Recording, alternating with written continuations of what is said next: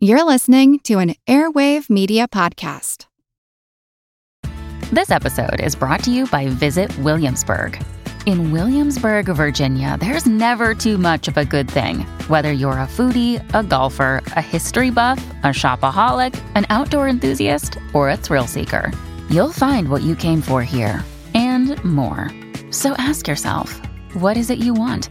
Discover Williamsburg and plan your trip at visitwilliamsburg.com. This episode is brought to you by Sax.com. At Sax.com, it's easy to find your new vibe. Dive into the Western trend with gold cowboy boots from Stott, or go full 90s throwback with platforms from Prada. You can shop for everything on your agenda, whether it's a breezy Zimmermann dress for a garden party or a bright Chloe blazer for brunch. Find inspiration for your new vibe every day at Sax.com. Hi, I'm Kyle Wood, host of Art Smart and Who Arted. Right now, I'm asking you to help support this show by filling out the network survey at surveymonkey.com/r/airwave. The network is conducting this listener survey to help us improve our shows and find sponsors that you might actually be interested in. As an added bonus, if you take a few minutes to fill out the survey, you'll be entered to win a $500 Amazon gift card as our way of saying thank you. So please help us out and go to surveymonkey.com/r/airwave. Feel like Who Art Ed. We'll try to spice it. Who Art Ed? Mr. Wood Art Ed me. Good. Either way, it's ambiguous. It works on so many levels. I know. That's off to a great start. Welcome to Who Arted, where we explore visual arts in an audio medium. I'm your host, Kyle Wood, and today we're going to be looking at Pierre-Auguste Renoir. Now, joining me, I have probably the most frequent guest on the podcast, who also happens to be the teacher who got the most shout-outs on the form for my giveaway. Although I'm going to send another prize to the runner-up because I think it never hurts to be a little extra generous. So, Ms. Lamson in North Carolina, if you're listening, check your inbox. Your students appreciate all that you do for them. Now, I'm going to put an end to what has to be my most rambling introduction yet and say, welcome to Chuck Hoff. Thanks for joining me. Well, thank you for having me. And what that means to my kids, I said we'll probably get some type of food item in the classroom. There'll be a party. It wasn't a stretch to I will say this, it wasn't a stretch to bribe them, but because they were pretty excited to do the tournament. They'll be excited for round 2 next week, especially their former students. They couldn't wait to do this, Arts Madness. So, well, thank you for that. I think it's funny because I have now so many of my students who have older siblings that are going to your school, and the younger siblings are now like, do you know Mr. Hoff? He's awesome. Just yeah, you got to wait a few more years. But let's get on to our actual topic for today, which is Renoir. Now, it's funny, Renoir, the two of us were talking before we hit record. I think both of us kind of feel the same way. Before doing this episode and the research and everything like that, I kind of just lumped him in with Monet and Sisley and, all the great French Impressionists, but I didn't really give it much thought. He was one, I knew so many of the works, but didn't really know him, if that makes sense. Correct. When you're studying art history in college, let's say, you just lump them up with the style. So the style takes over and the individual artist doesn't really make that distinction. As maybe Picasso, he can stand, he kind of transcended Cubism. So then you just think Picasso is standing alone. But with the Impressionists, they seem to be lumped together, and I think rightfully so, because they kind of hung out together. Yeah, I mean, as we'll see, they kind of supported each other and built the movement and exhibited together. So it is natural to sort of lump them together in your mind, but it is a group that was made of individuals. So we're going to learn a little bit more about Renoir today. He was born February 25th, 1841. He was in France. His family moved to Paris in 1845. His father was a tailor. I guess at 13, he was ready to enter the workforce because, childhood didn't really come around until the 20th century. He apprenticed working in a porcelain factory. He was doing stuff like decorating plates with bouquets of flowers and stuff like that. So effectively like painting the glazes onto the porcelain stuff. After that porcelain work, he starts painting fans and cloth banners for churches and all of that sort of just like traditional decorative arts, the applied arts, I guess we would probably call it today. He really enjoyed that type of work, though. So he saved his money to study painting in earnest. In 1862, he began taking courses at École des Beaux-Arts, which, I think he's one of the few impressionists who could actually get in to Beaux-Arts. I feel like most of the others were rejected by Beaux-Arts, just like they were rejected by the Paris salons. That's kind of the reason they stuck together. But during this time, he also studied taking classes like under a Swiss painter, Charles Gleyre. Probably nowhere near right on the pronunciation there, but he was studying in another artist's studio. That was kind of the common practice. Like I said, this was the age of apprenticeships and guilds and stuff like that. It was a pretty rigid kind of formal style, I guess. Gleyre had learned from Ingres, the neoclassical painter, and Renoir didn't really like the rigid teaching style. I think that kind of shows in his later works, but he was doing it, and he did get along quite well with some other artists who were studying in that same studio, specifically Sisley and Monet. So again, some pretty big names in the Impressionist movement. Like the center of that circle was all studying under the same artist, and I guess all kind of hating it too. Do we know why they were hating it or no? I think just like it was very traditional academic. They kind of felt like painting should be out of the studio. It should be directly from nature instead of like this very formal approach. I think it's one of those things that like the 19th century, there was a really big upheaval in society, obviously with the Industrial Revolution. But as I've talked about before, like technology was really changing the arts. We have the obvious like photography was coming about, and photography came about middle of the 19th century, so right about this time. And also the tube of paint. I know the tube of paint doesn't seem like something that has to be invented, but like everything else, it did. The tube of paint came about, I think that was the 1840s as well. I'd have to look it up, but it was like the 1840s, give or take. 1841. That was invented. And so the invention of the tube of paint kind of changed the way that people painted, because before that, part of an artist's training was not just how to apply paint, but literally like the recipes, how to grind up pigments and make their own paints. And like they would store the paints traditionally like in a pig's bladder, which gross, but also really inconvenient to be moving around. You know what I'm saying? Like they would poke a hole in that bladder to like get a little bit of the paint out, and within a matter of days, any paint that was stored in there would dry out. So like you can't really carry around a collection of those things out into a field to paint directly from nature.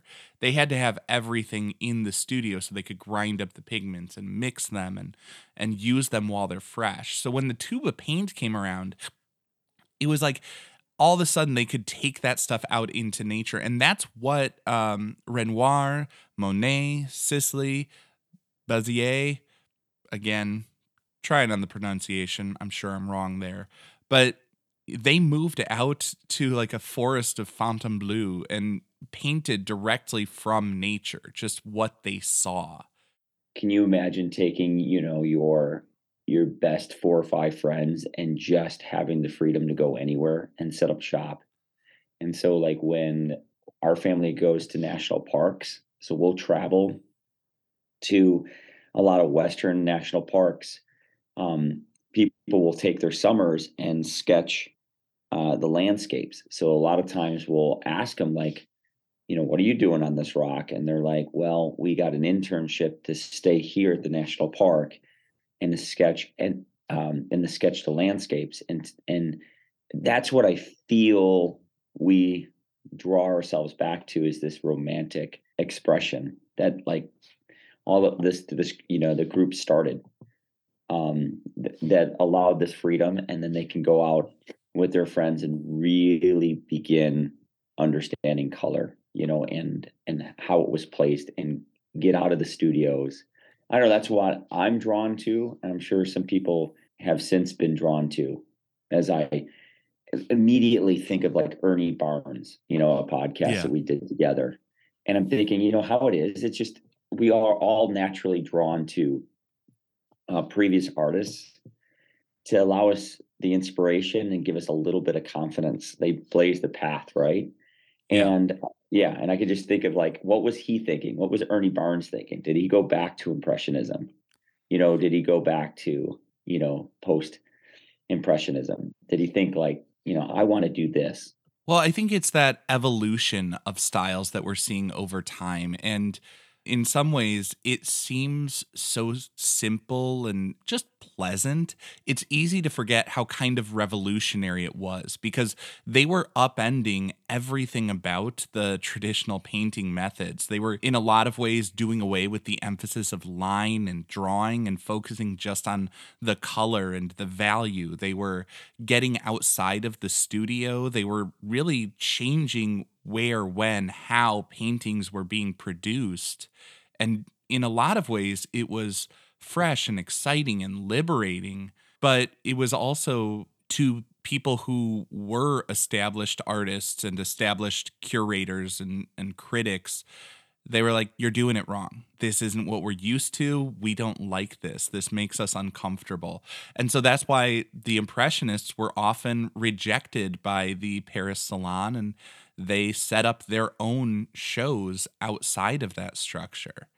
And there were some people who loved it. There was one critic who talked about how Renoir's paintings were fresh and invigorating without being bawdy or over the top. And another critic, Albert Wolff, said if he learned to draw, Renoir would have a very pretty picture.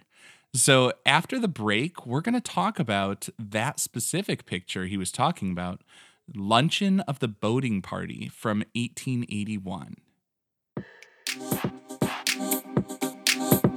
This episode is brought to you by Saks.com.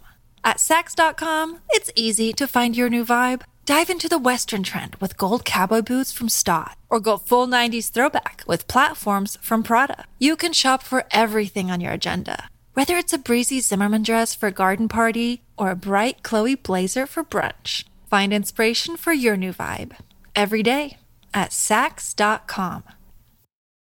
When you need mealtime inspiration, it's worth shopping Kroger, where you'll find over 30,000 mouth-watering choices that excite your inner foodie. And no matter what tasty choice you make, you'll enjoy our everyday low prices, plus extra ways to save, like digital coupons worth over $600 each week. You can also save up to $1 off per gallon at the pump with fuel points. More savings and more inspiring flavors make shopping Kroger worth it every time. Kroger, fresh for everyone. Fuel restrictions apply.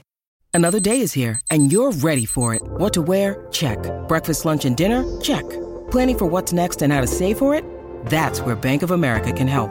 For your financial to-dos, Bank of America has experts ready to help get you closer to your goals. Get started at one of our local financial centers or 24/7 in our mobile banking app. Find a location near you at bankofamerica.com/talktous. What would you like the power to do? Mobile banking requires downloading the app and is only available for select devices. Message and data rates may apply. Bank of America N.A., member FDIC. And so now we're back, and we're going to be talking about one of Renoir's most famous. This is largely considered to be one of his masterpieces, The Luncheon of the Boating Party from 1881. So right off the bat, what are you seeing here? What are you noticing? Light. So with light comes, I do see a triangle as well, where lady's sitting she's kind of leaning on a post, and she's looking into conversations. So to me, I see the emphasis. I see like there's a little bit of an academic attempt to bring the viewer in through the table, and to the person with the yellow hat. And there's three or four yellow hats, which seem to be the more lighthearted, like, they took off their suit, they took off their shirt, they're just kind of like really relaxed. There's wine on the table. I also noticed that each character has a little bit of a glow that I think the artists use as an attempt to brighten up the picture. Because again, you have the shade that should be making this a little bit of a darker setting, taking some of that natural light away. It appeals to me, and the last thing that I will say, like initially, is each character, their positioning is done kind of on purpose to give them an equal weight in the painting. So I feel like a couple of the positions are almost unnatural in a way, because they kind of leap into, it's almost like I see like 4 or 5 of them doing photo bombs without really knowing it, because they're, I see 2 or 3 that are naturally looking away from the painting, but there is a really intentional attempt to like get everybody a little bit of equal attention. Yeah, I think there's something interesting about the way that all the figures are engaged with each other. You know what I'm saying? Like everybody is looking at somebody else. Or as I look at where one figure seems to be looking, it leads my eye towards another. You know what I mean? We see the woman who's talking to the dog. We see, as you said, the woman in the straw hat, almost central to the sort of implied triangle of the composition. At the top of that triangle, we see a woman who's facing another man who's facing back at her. We see the man who's leaning over the table and the woman who's turning, looking up at him. We see the guy in the bottom right corner in the straw hat again, sitting Slater style in the chair, backwards in the chair, seems very sort of relaxed, but he's also looking in towards the group. He's looking at the woman who's focused on the dog and the guy who's standing against the railing. Like it all comes together, and it feels in some ways like a photograph, just a snapshot of this party. But at the same time, we all know when you take a snapshot, there's always somebody who's looking a little wonky, who's looking the wrong way, whose eyes are closed. So he kind of gives it that snapshot feel, but with the light Photoshop, getting everybody to really look their best. As you say, he makes it a little bit brighter. I mean, we do get that hint of shadowing, but it's a brighter version of this, because it needs to work on the canvas. It needs to show their faces. We can't have too dark of shadows, otherwise it's just not so pleasant to look at. And I understand where the focus and the attention is, but sometimes I drift off, to the corners of the canvas, because I find that like to be where, like, what do you do with the corners if you want 90% of your attention to be on the figures? Like I can only imagine how long it took him to get the hand placed within the dog's fur, or the still life. So here's what I'm thinking. The still life in front of us is like a Cezanne, like influence, or Cezanne was influenced by this painting, either or. But in the corner, I see Monet's touch, like I can see him leaning into his friend and saying to Monet, how do I execute that little bit of water and the shadowing and the sailboats, and what do I do to make that less of an emphasis? And you can see these large bushes that Yeah. that cover a beautiful park scene that I'm not sure. I think there was like artistic freedom. I would love to know if that actual setting there really was blocked. That's what I'm paying money for. I'm sitting at that table and I want to see all of that. And I think there's a little artistic liberty in knowing that I don't want to go to Monet's section and paint all of this. So I'm going to go ahead and brush this really loose bush that seems to be everywhere, bringing the people closer to us. So I'm fascinated by that because I like to see the little corners of the painting to see what he did and what kind of decisions he made, and maybe how he leaned into a friend or two and just said, "What do I do here and what do I do there?" Yeah, and I think it's an interesting point about looking at the corners. I also kind of am in the habit of looking at the edges of works because I feel like it's around the perimeter that you see like who's really worked through this. And you know how sometimes like you see like what looks pretty good in the center of the frame and then like it just kind of falls apart at the edges. There's little stuff. The brilliance is in the details. But on the topic of his friends, I don't think we've talked too much about this. He had a habit of painting his friends. So the people in this picture really are his friends. The guy in the bottom right in the straw hat, sleeveless shirt, that's Gustav Caillebotte. I don't know. Gustav, the guy who painted Rainy Day Paris Street. It's like every art teacher's go-to for an example of 2-point perspective. You know the one I'm talking about? I do actually, yes. It's at the Art Institute of Chicago. Massive painting right in the entrance to their Impressionist galleries. Or at least it was back when I was going to school there. But he was not only an impressionistic painter, if I'm being honest, his work doesn't quite feel all that impressionistic to me. He was a little bit more rigid and realistic in his painting style, but he was also a patron of the Impressionists and like would put together shows and help support them financially. So he was a really important figure in that movement. And we see him kind of getting that nice, important placement in this composition. He's right in the foreground. The other person who's right in the foreground, the woman sitting with the dog, she was Aline Cherigot, and she was like a seamstress, but also she married Renoir in 1890. The two of them had 3 sons together. So like obviously she meant something to him. And he's putting her not just in the composition, in the front of the composition. I think there's something nice about the fact that he's focusing on his friends, and that comes through in the tone. Like this has that warm, positive feel. Like it's just got good vibes radiating from this. And that's probably partially because of the poses. They seem relaxed. They seem engaged with each other. Like it seems like a nice group of friends hanging out, but also because of the colors he chose, because he brightened it. He didn't put them in too dark of shadow, even though there's that awning covering them and all of that. There is one section of drama.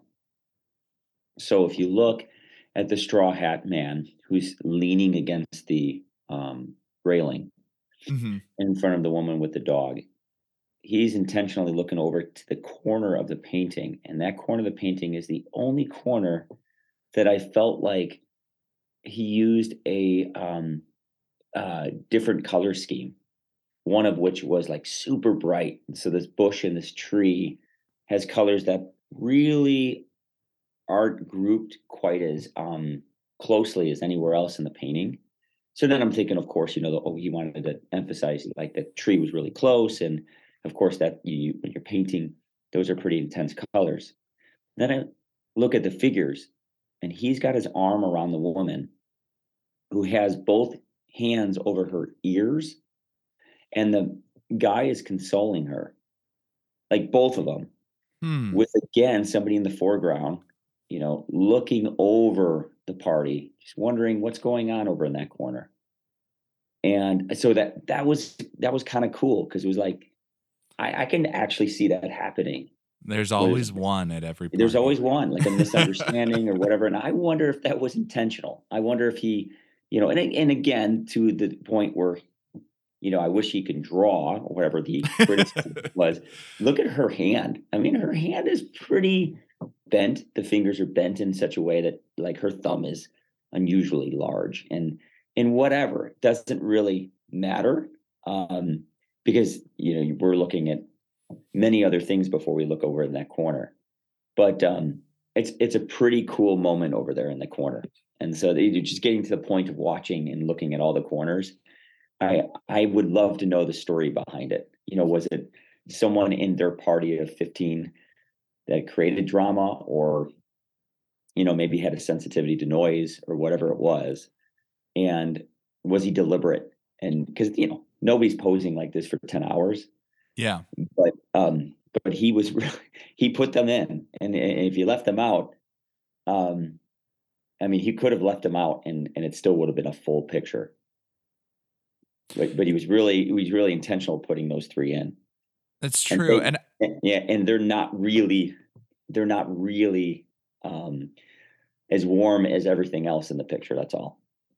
It's true, but I think, it probably gets back to just the compositional principle of, like, balance. You've got to have the dark to appreciate the light. You've got to have, the people who maybe something went slightly wrong, but they're being consoled and stuff like that, and someone else is, like, checking on their friend, noticing something's wrong. Like, it's a larger scope of emotion there, I suppose you could say, because whenever you bring together a group of people, there's going to be that range of expressions, but they're all in it together, I think, is kind of central to it, that gives it a warmer tone in the final composition. And I think I do feel like I probably want to clarify for people who don't understand why he would get criticism on the drawing for this, because by today's standards, this feels totally fine in terms of the drawing and the draftsmanship. But again, for the day, this was really, really loose compared to what people had been doing. The classic European tradition was try to get it as accurate as possible, and the brushstrokes blended so finely that you could not see it. They were trying for that realism, that naturalism above all else. And here it feels casual because he's not really doing a lot of line work. There's no hard edges defining these figures. It's all just the little dashes of colors that give it this slight soft focus. And in a lot of ways, I think that the softness of the focus makes it feel more positive. It makes it feel nicer. It's what makes it beautiful. But to some people, that just wasn't what they were used to. They wanted something that was more rigid, more strictly defined. Yeah, and to your point, like, I think junior high has taught me, like, this is the first time kids can really commit 15, 20, 30 hours a week into a formal schooling, like, not just in our junior high, but they're taking some of these classes outside of the junior high, and they are teaching hyperrealism. I think that generates good business for the teacher because it wows the parents, right? Yeah. But it makes a great discussion in the classroom as to, like, murals that you step 15 feet away and that they're really impactful. But if you step too close, if you're, like, right up on it, it won't have the hyper realism. And so I pit, sometimes we have groups of people who have those two theories and they're converging and they have to work together. And it is pretty fun to watch, just stand back a little bit, and they're like arguing, about which is better. I'm like, well, where you want your audience to be standing when you're looking at the painting. Well, I guess on that topic of arguing which is better, shall we wrap this up? Yep, you bet. I'm wrapping it up. I want just a 3-point rating scale. And where should this hang? The Louvre? Is this something to look at? The lab? Is this something to learn from? Or the Louvre? British for the bathroom. Yeah, there's a Louvre joke in there somewhere. Oh, that's terrible. I think you savor it. And I don't know if I come out, I may say this every single time I'm on your podcast. So I might, lucky for you, have other people that you invite. But here's why. For me, I'm looking at corners of this painting. And I see a few styles and influences of his friends. I know they were out on a limb when they were doing these paintings. We didn't talk about it much, but he had arthritis.